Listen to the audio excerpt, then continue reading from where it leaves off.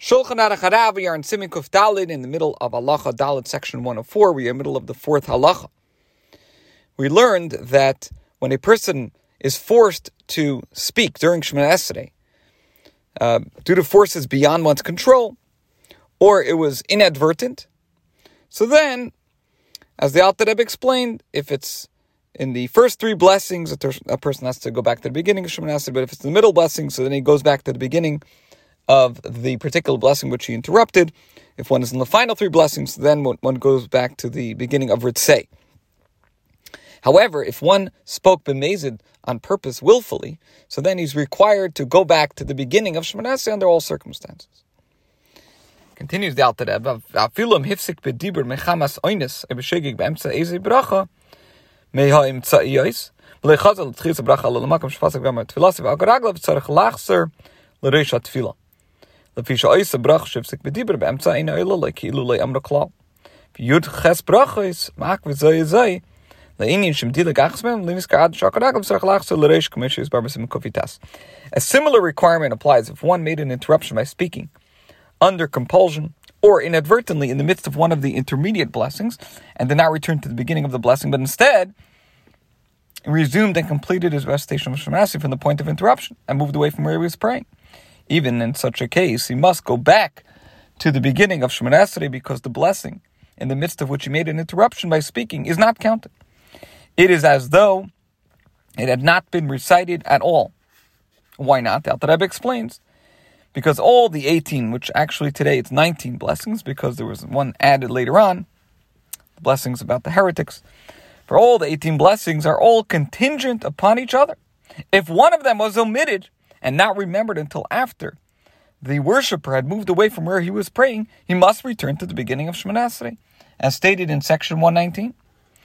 If, however, one did not know all of them, but only some, so then he should recite the ones that he does know, for they are not contingent upon each other in this regard, as will be explained in section 593 in Halacha Aleph. In other words, only when one knows all of the blessings are they considered contingent upon each other, together comprising a single unit.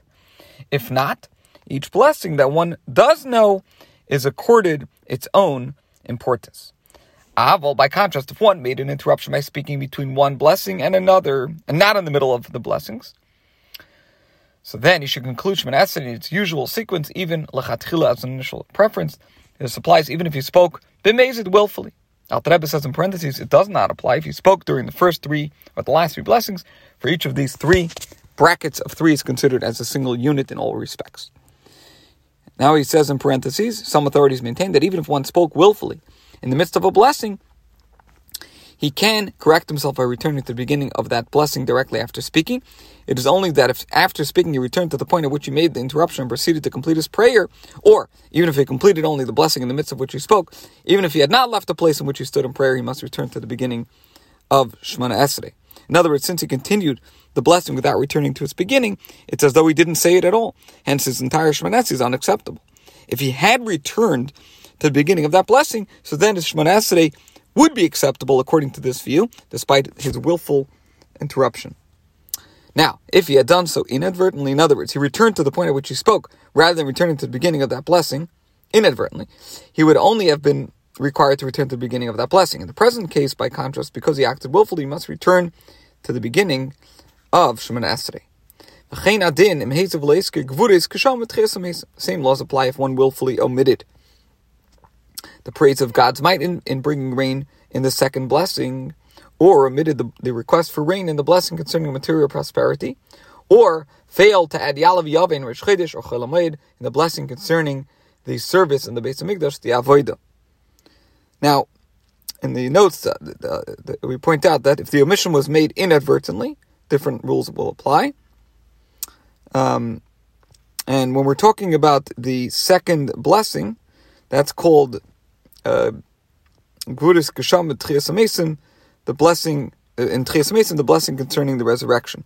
The author of Tehillah LeDavid finds the above statement problematic. He says, since the blessing under discussion is one of the first three blessings, in any event, one has to start again from the beginning of Shemoneh Esrei, regardless of whether the interruption was made in error or willfully.